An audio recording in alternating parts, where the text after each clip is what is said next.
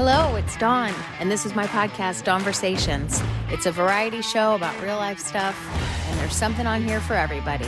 So if that sounds good to you, let's go.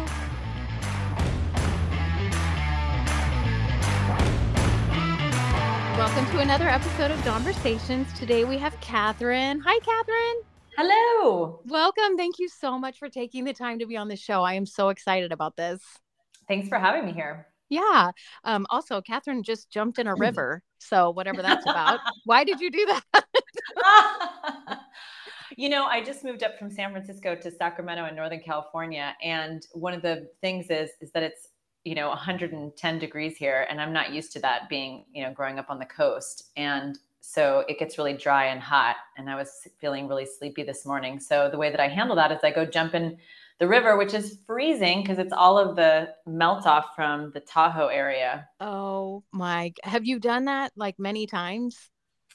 Okay, I just started doing it. My boyfriend's really into it. And when we first got together, it would be fights because he thought it was a great idea and I thought it sounded completely miserable, but now I crave it. I know. I would be scared. Like, how does it? Okay, we are so off topic, but how is it that your body? It's kind of part of it. It doesn't go into shock. You do. I mean, I usually go into about my knees and then I stand there for a little bit and just hold myself and take deep breaths. And usually, he just runs in and goes for it. So I just have to kind of coax myself. And then all of a sudden I just dive in and I usually scream a lot afterwards. At least you're honest. I can't, because I've heard that cold stuff is supposed to be really good. Like if you're in the shower, to turn it to cold just to get yourself used to it. I can't even do that. I can't even do that. This is totally different. There is something about just diving in and shocking the system. It really it's a great way to wake up if you feel really sleepy, like if you have something that you have to do that day, like a podcast and you want to have a little bit more personality. I don't even know what I would be like then, but okay. Anyway, so Catherine, it's worth it. You should give it a shot, but you got to you just got to full body go for it. Yeah. Okay. I'll think about it. Okay. I'm in the middle of the Midwest, so there's no real big body of water. I'm in Nebraska. Oh, okay. Nice. So Catherine is on the show today. I was on your Instagram page and I kind of went down a rabbit hole. I was just writing down every single thing that popped out of my mind that I wanted to talk to you about. It's all so fascinating. I'm just going to ask, why do people choose to play small, in your opinion? Oh my goodness. Way to hit it out of the gate on that one. Hey, you should be fresh. You're from the river. Let's go. Well, I can tell you about my experience. I think there's a lot of, for me, it was a matter of feeling like I didn't have permission for it. I felt like if I allowed myself to think too highly of myself or be too confident, that it would disconnect me from other people. And so when, one of our biggest drives as human, I think, is to connect with other people. And so we do everything that we can, which is why I'm so fascinated by shadow work to begin with. But we do everything we can to make sure that we can stay connected to other people. And it's almost like we have the story in our mind that if we get too big, too bold, too proud, too anything, that people aren't going to be able to connect us and we're going to be outcast from everybody else. And I know that was a big thing for me growing up in terms of, in some ways, fearing my confidence, because I wasn't sure that I would relate to other people or people would relate to me if I stepped into that role. I think that there was a fear of it. There was a fear if I stepped into that power part of myself that I wouldn't relate to people anymore and they wouldn't relate to me. And that now I see is just a very ego mindset, right? That there would be separation. It's an idea that there is such a thing as separation. Right. Your mom passed away when you were 7, correct? When I was 8, yes. Okay, 8 years old. Okay. And that had to have been so traumatizing as a little girl to go through that. But then it sounded like you went through so much more than, with your dad moving. I was watching a thing that you were talking about, and I was just like, that was a lot for a little person to take on. Is that what put you in this path, this direction of pushing your emotions down?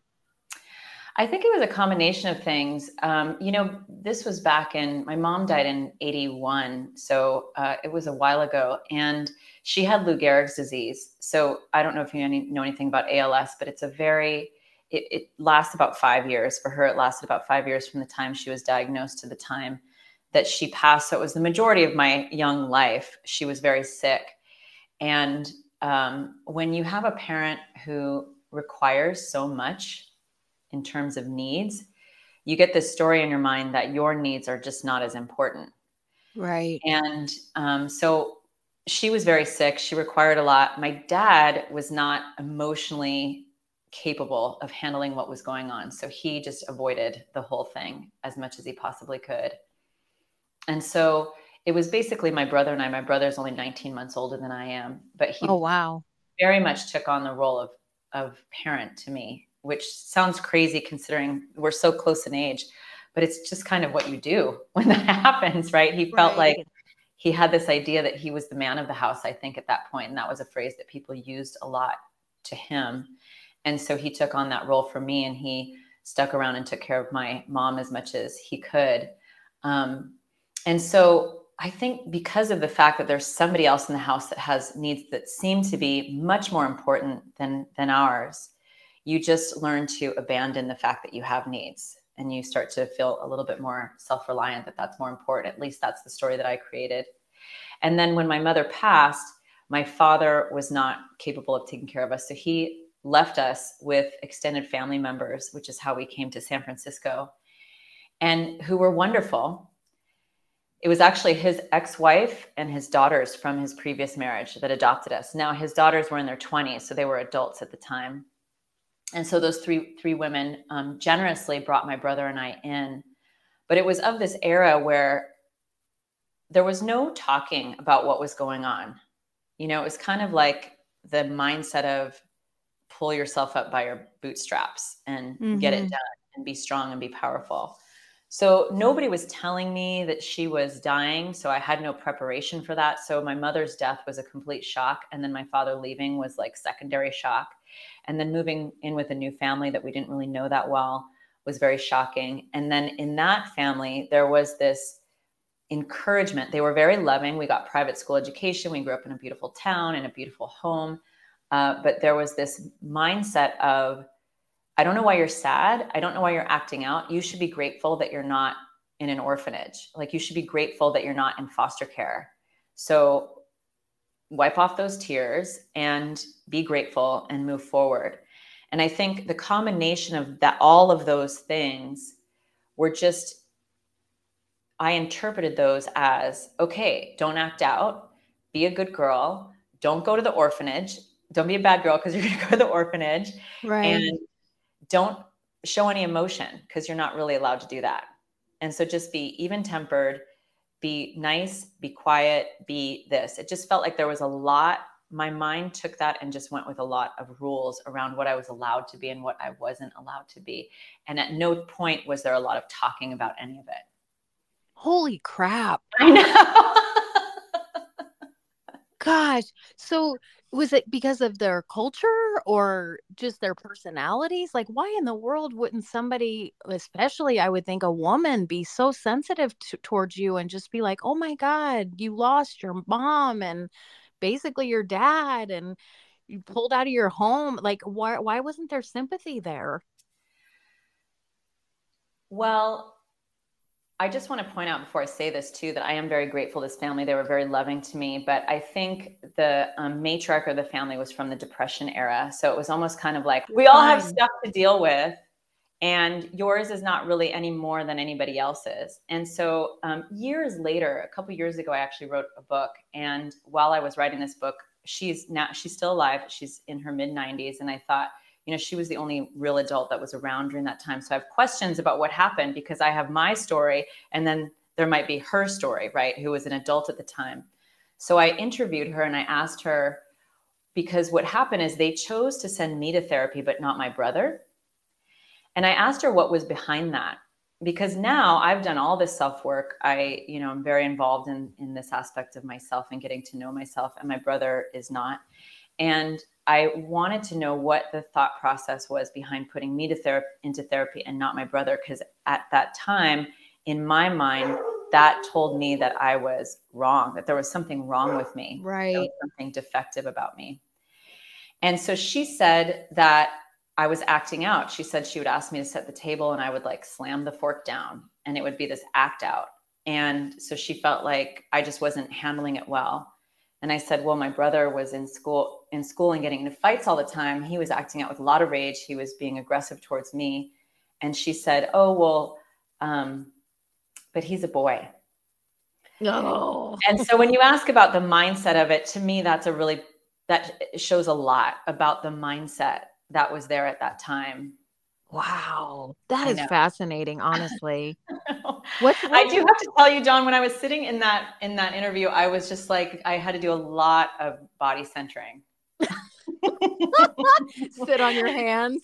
As now, a woman in her 40s looking down and thinking about what I would have wanted in my experience and all of that. Like listening to this, it was just like, okay, I have rage in my heart. Right. Right. Like, what are you saying, crazy woman? That's nuts. Oh, wow. That's something else. So I think at some point I just cut myself off from feeling because I was told directly or indirectly that it was just not acceptable.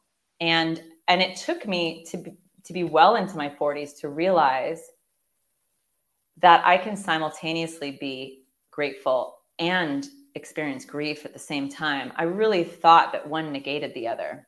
Oh, when you said one of the things you said, I put it down in quotes, you had a collision course of emotions. You need to patent that or something. When you said, I was like, wow, that is such a profound statement, because you have all of these feelings that maybe you feel like you shouldn't be having, and then you have to pretend that you're having other feelings. That has to be so conflicting inside, especially being a little kid. It is very conflicting. It took me a long time, but I think what happened is I cut myself off actually from actually feeling like physical felt sense. Like I think I numbed myself on a certain level to my physical sensation. And so it's not something that I realized I was doing. It's just, I think, now in retrospect, when I look back, I think that for most of my life, I was in shock. And what happened is, so I, get into my teenage years and I start doing a lot of drugs, and I'm specifically attracted to stimulants. And I did stimulants pretty regularly for a little bit under 10 years, I would say, on and off between my teenage years and my mid 20s. And then there was, a period where it was very regular. And now I think of it as me trying to find some way to feel myself again. I just didn't really know how.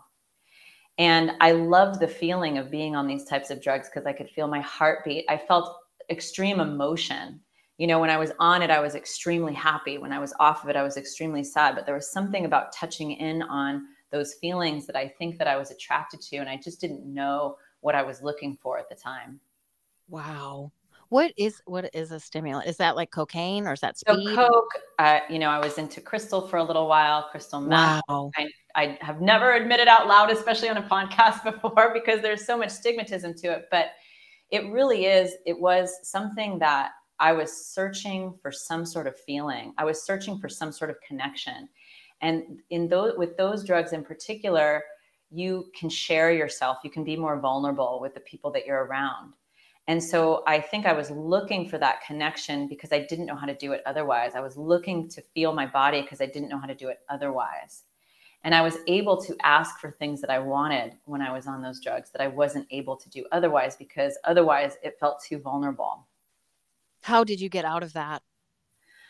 Well, so I was probably about 23 or 24. And, I'd been living on my own because when I was a senior in high school, my adopted family was basically like, okay, we've completed our mission with you. So have fun out in the world.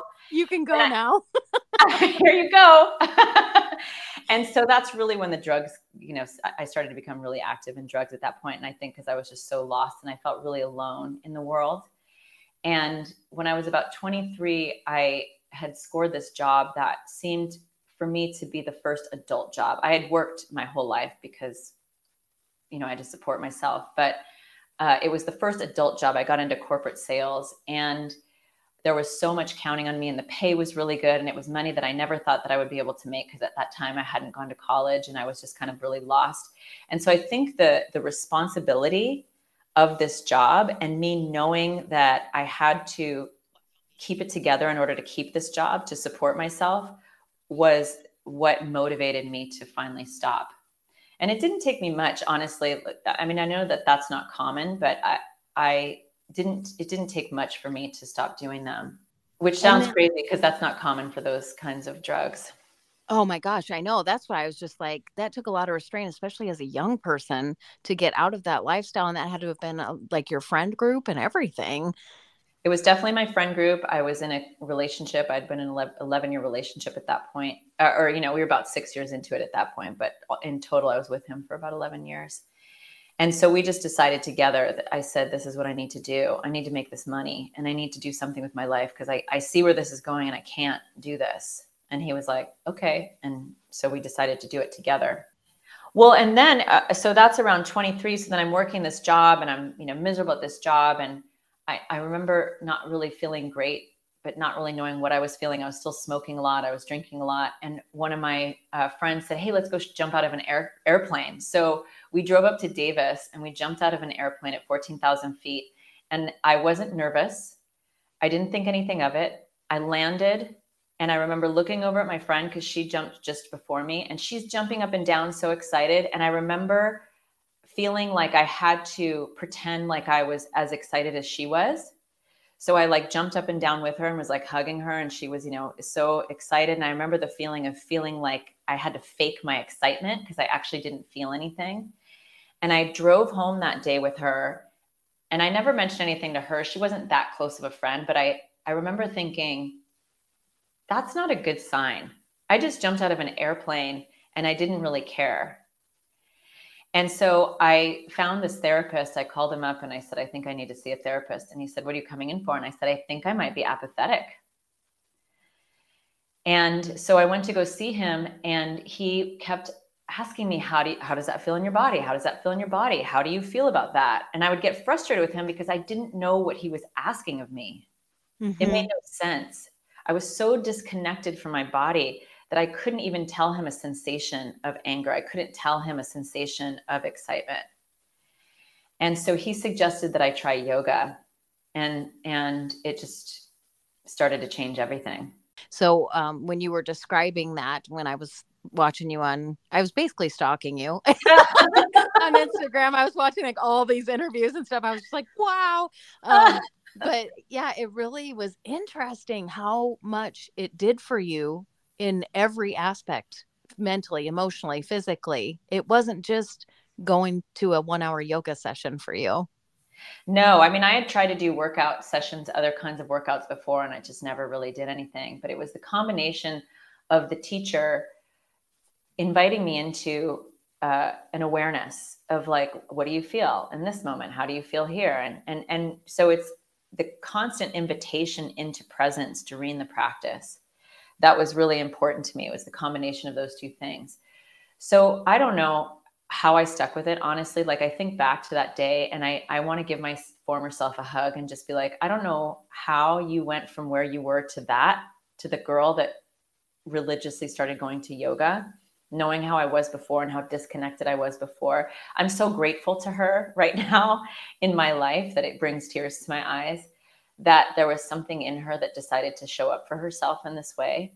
But I started going to these yoga classes, and then eventually ended up leaving my fiance, leaving my, career, going back to school, or going to school for the first time and studying social psychology. And it was there in social psychology, I was starting to, in yoga, I was starting to feel myself. I would cry in Shavasana. I would walk home from the yoga studio to my house. And, in San Francisco, there's all these hills, and I would notice my heartbeat, and I would notice the strength of my legs. And I started to feel myself. It was almost like a thawing. And I've read a lot about people who've had disassociation, how when they come back into themselves, it feels like a thawing. So I think that's what was happening to me, is I was starting to thaw from this disconnection. And so in school, I was introduced to Carl Jung and his idea of the inner shadow. I know, I was just listening to your session about synchronicity and loving every minute of it. I was like drooling as I was coming back from the river. Like, that's a normal thing to say. When I came back from the river. When they came back from the river, I was drooling over synchronicity. No, yeah, I love that stuff. That stuff that just makes your head feel like it's going to explode. It's so interesting, and that those people have been around for a long time that thought that way. They just had to have been thought of as freaks because of the stuff that they were saying. But now, now we all get it. Now we all get it. So many years later.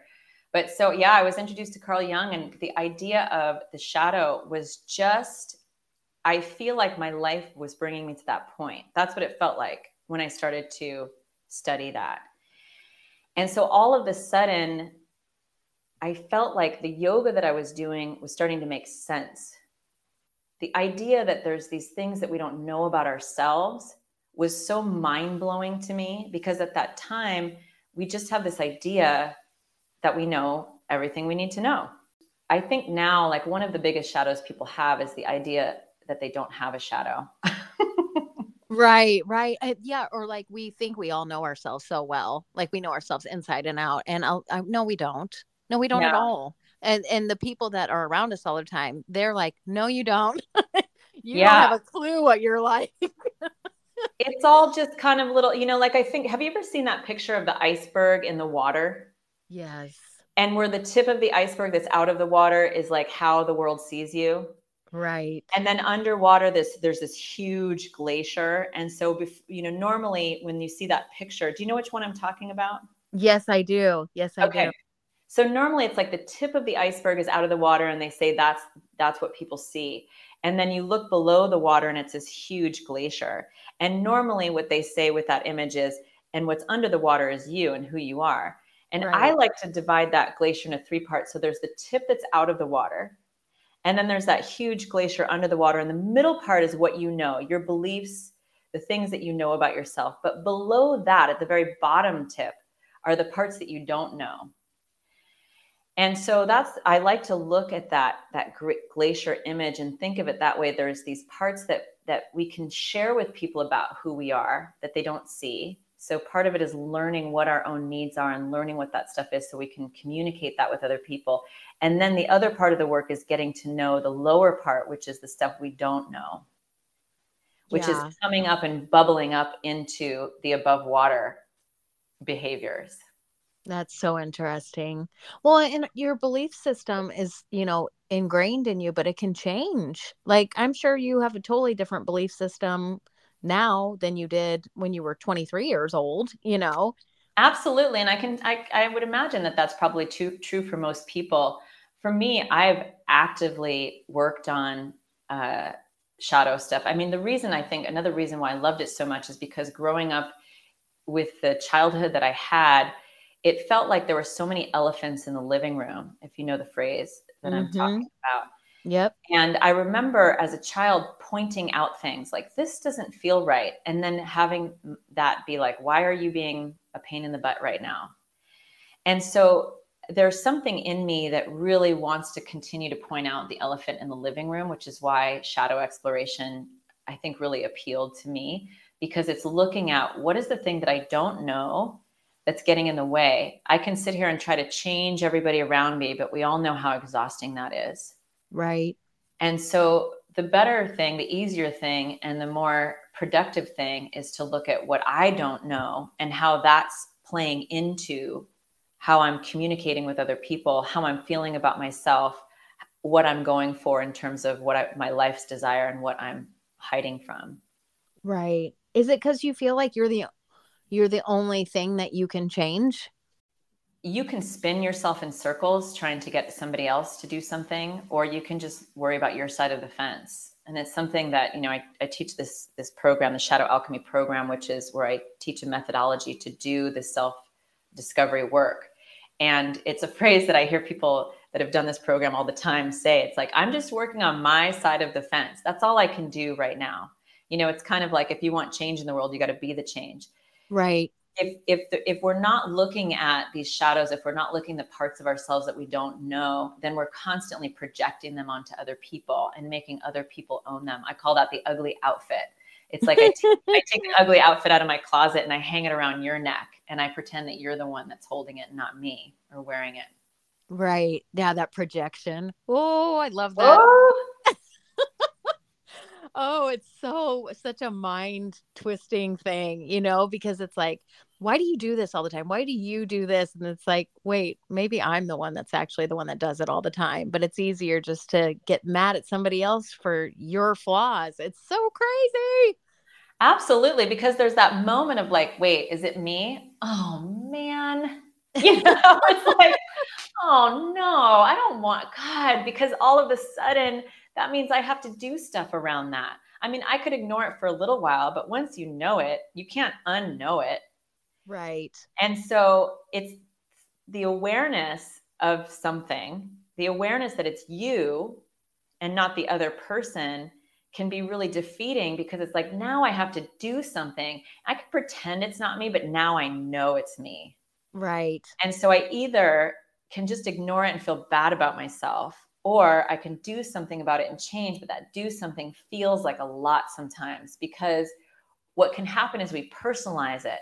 So like if I'm projecting, you may have watched the video that I said about emotional unavailability, where I dated a lot of people that were emotionally unavailable because I was emotionally unavailable, but I didn't know I was emotionally unavailable. My story was that I've done a lot of self-work. I'm a great communicator. I'm studying psychology. I'm doing coaching. I'm a yogi. I know all of this stuff. That was my story. And so when I'm dating people who are emotionally unavailable, I can be like, why aren't you doing this? Why don't you fix yourself? Why don't you go to therapy? Why don't you look at ways to be more vulnerable? And then when I would be around people that were actually showing up and then challenging me to show up, I was like, well, that person is crazy. I don't know what's wrong with that. And the moment that I realized that it was me that was emotionally unavailable was so shocking, because it went against this identity that I had subscribed to for so long. Yeah. And then it was like, well, now I have to figure out how to become emotionally available. What does that mean? It sounds like a full-time job. What do you mean I have to be vulnerable? Right. So when I'm trying to be vulnerable with people that are emotionally unavailable, it's easy, because then I can say I'm the one that's being vulnerable and it's them that's not allowing it. It's keeping me safe in that story. Should you, or anyone, I'm just you as everybody, should you, like, if you have a bone to pick with somebody, should you think, is it actually me, before you even like come at them about it? Like, do you know what I mean? Yeah. Okay. For my personal process, I always like to look at my side of the fence first before Okay. I approach anybody, so that I can come to the conversation with intention and with self-awareness, so that, one, I know what I'm really asking of them as opposed to just pointing the finger at them. And two, if they say something to me that's pointing the finger at me, I am not as reactive to it, because Sure. I've done some soul searching at that point about this. And so one of the exercises that I have people do is what I call the rant, which is, on a piece of paper, just do a complete dump of somebody that you are really pissed at, or that you have a chronic, conflict with, and look at what are the traits about this person that are making you so mad, and writing down those traits. And what does it mean about them as a person to behave in this way? Well, it means that they're selfish. Okay, now how do you feel about that? Is there a lot of rage? Is there a lot of, are you really triggered by that? And you can kind of tell, because when somebody gets into the point where they have a lot of emotional feedback from a story that they're telling you about somebody else, that's a good place to look at, to see where you might be reflecting in that. Mm-hmm. A lot of those words, though, are kind of like buzzwords, like trigger and boundaries and, emotionally unavailable. I mean, they're important But what do statements. they They're important mean? words. Yeah. Like they're so overused anymore that it's just like nobody even knows what to make of them, or they don't even take them as serious as what somebody means them anymore because there's so much different conflicting information out there. I totally get it. So when I say trigger, I'm talking about what pisses you off. Right. Right. Where you start talking about something, like say you're talking to a girlfriend of yours and you're like, yeah, and then I went to the store and then he said this, and then you know what he did that moment? you Right. know, Right. like, Right. what did he do? Well, he did this. Well, what kind of person doesn't make him that he did that? Well, you know what? He's just so self-centered. I can't stand how self-centered he is. And now you're pissed. Okay. That would be an interesting place to talk about. And then, so what is it? What is your story? And I'm going through this stuff really fast, which is actually a much longer process than the way that I'm explaining it right Sure. now. But so Sure. then my next question would be, okay, well, let's talk about how you see yourself. And if you were to list some characteristic traits about how you are and what you value about yourself, I bet it would be the opposite. What would show up would be the opposite of self-centered. So I was listening to your podcast about the law of attraction, and I love the universal laws. And what I was thinking about as I was listening to it is part of the shadow exploration is understanding the law of polarity. The law of polarity is that all things have an opposite, right? So if I'm saying, you know what, if I tell you a list of who I am somebody who is caring, I'm kind, I am funny, I'm thoughtful. And if I were to look at the opposite of those things, okay, selfish, intense, Mean, whatever the opposite would be. And I look at that list. For most people, they'll say, well, I'm definitely this list, but I'm not this other list. I'm not the other side. right? There's no way I'm those things. And the law of polarity says, actually, you're all things. You're both, because that's when life is in harmony. You can't have joy. Like we've heard, we can't have joy without rage. And so I think that's what was happening when I was a child is I was told, well, you're supposed to be grateful, but don't have any grief. Okay, so I'm supposed to be happy, but I'm not allowed to have any sadness, but sadness comes from the same place because it's all my emotional center. So you're telling me I can't have one, but I'm allowed to have the other. So I don't know what to do with that. So I'm just going to cut off both. How old were you when you started to feel like, I mean, because you were basically like reborn. How old were you when you felt like I feel like I know who I am now? I don't know. Has that happened yet? Oh, you're still lost. Okay. Well, no, I mean, what I have now, which I did not have before, because God knows I'm still very human and I'm still working through life the way that I'm trying to work through life the best I can. But what I have now that I didn't have before were proven tools to help me process. So when I started studying the shadow, I learned some from Carl Jung, but really I got into it with Ken Wilber. A lot of his work talks about shadow. And so that's really where I learned a lot. And when I started to do shadow process, it's hard to find these things that you don't know about yourself on your own. And I was in San Francisco at the time, this was in the late 90s, early aughts. And I would see a book about the shadow, which there weren't that many. And I would call the author and be like, how can I study with all these people? I was trying to find a way to study with somebody. And I remember finding this couple in Marin, and they were like, yeah, you come over to our house and you take off your clothes and we're going to roll you in a tarp. And then you're going to unroll you and we're going to rebirth you into this new person. And this is how we do shadow work. And I was like, it was so nice talking to you. I'm going to go now. Oh my God. These were the types of people that were doing shadow process at that time. And it just felt so out there. And all I wanted was just a way to discover myself. And so through a lot of study, I came up with this system where it's a step-by-step system of like, okay, I get emotionally triggered, which means something pisses me off. This is what I do when that happens. And then when I figure that out, this is what you do when that happens. And this is what you do. So it's a step-by-step process to look into and identify these parts of ourselves that we've been avoiding for so long. And so when I say I have this tool, now I have this method that this is what I teach people in my workshop. But for me, it's so ingrained in my way of thinking. It's just a mental process for me right now. So that coupled with yoga are tools that I have that help me really work through situations in my life where there's friction. What does that look like? So like you do not have a knee jerk response in most cases anymore. Like something happens, somebody cuts you off and you just breathe. Oh, no, Like, I get pissed for a little while. but you No, you don't let it make your day. You don't take it through the rest of the day. You're able to let things go easier. I just don't take it to the next level. I mean, where it really shows up is in my communication with my relationships, my friends, my partners, where before I would just be very reactive and get mad or blame them. And now I have a process for understanding why I reacted that way, like why I have that feeling, or what is it that I really want out of this situation. And so if we have some sort of friction or conflict, instead of me burning the house down, which is what I used to do before, that was my way of doing it, was just like, sharp tongue, walk out the door, I'm done with you. That was how I handled things, which is not good for emotional intimacy. It's not good for longevity of relationship.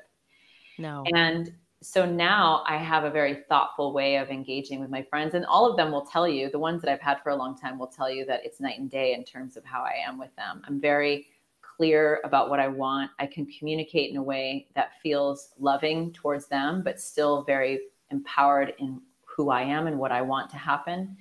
But it's taken a long time to get there. But these are the tools that I have to rely on to help me with that. Is your course that you teach, is that your job?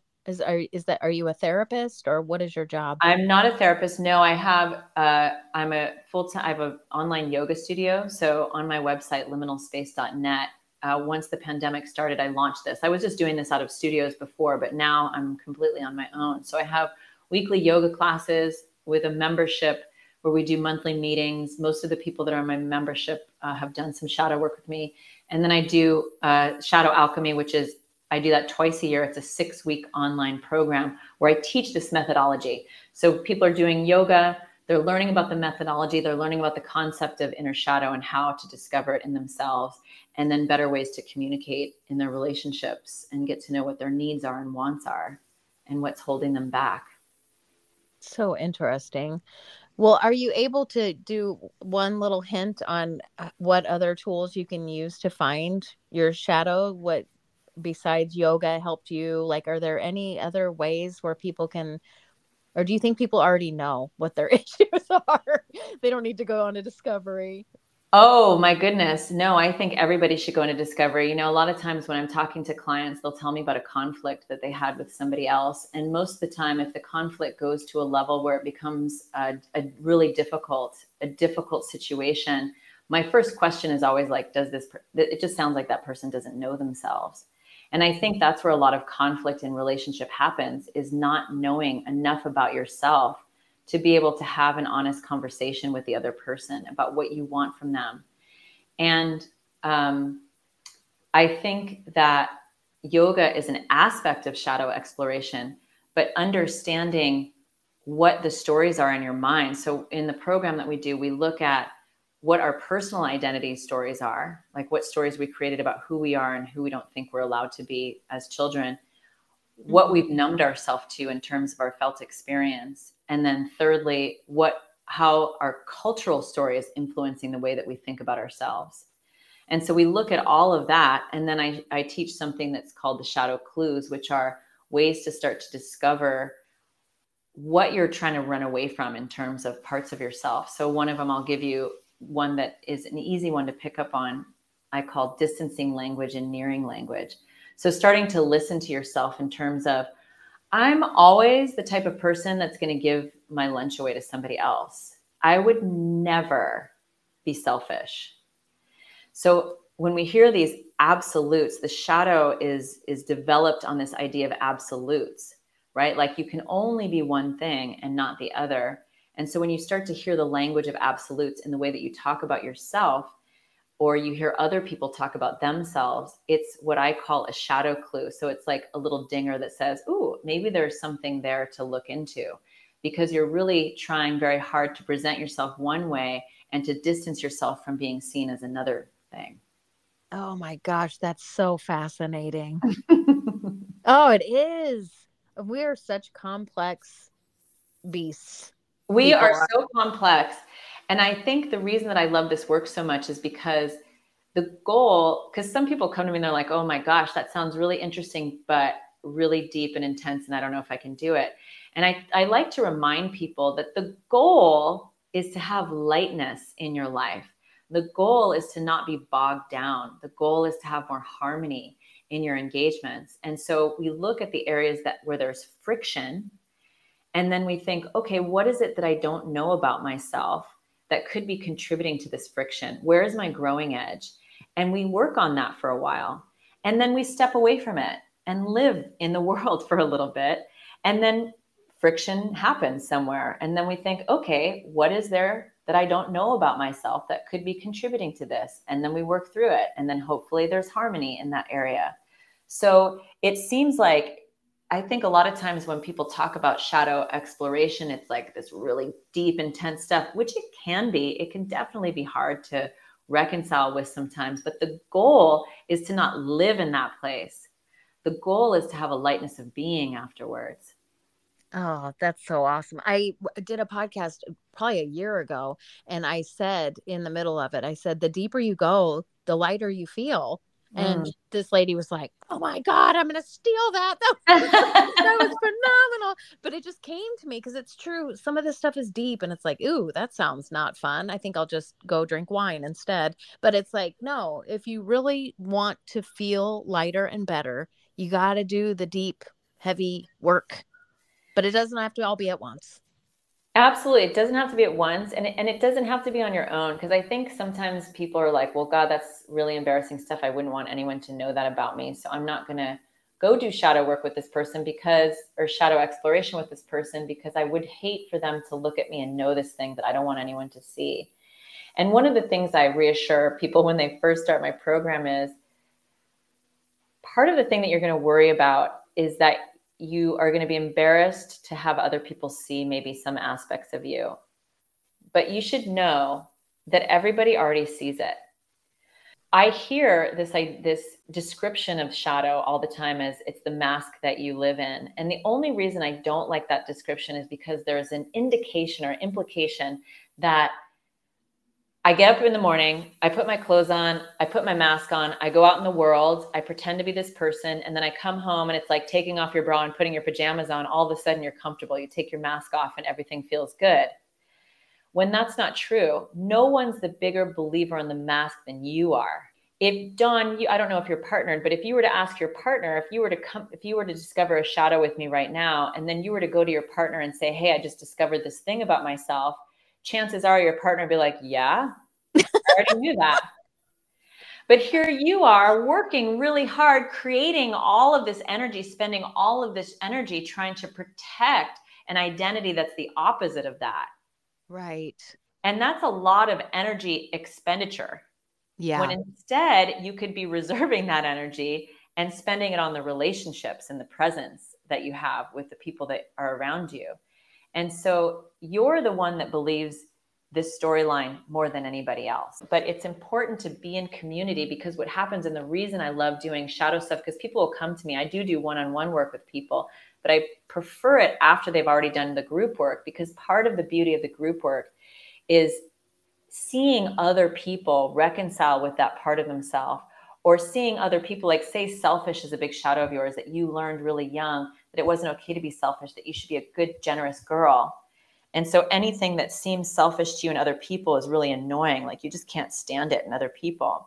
And so now you're doing this shadow program, and there's somebody else in the room and they have no problem with that side of themselves. And they're talking about selfish as if it's no big deal. All of a sudden you have this opportunity to see somebody who's okay with that part of themselves.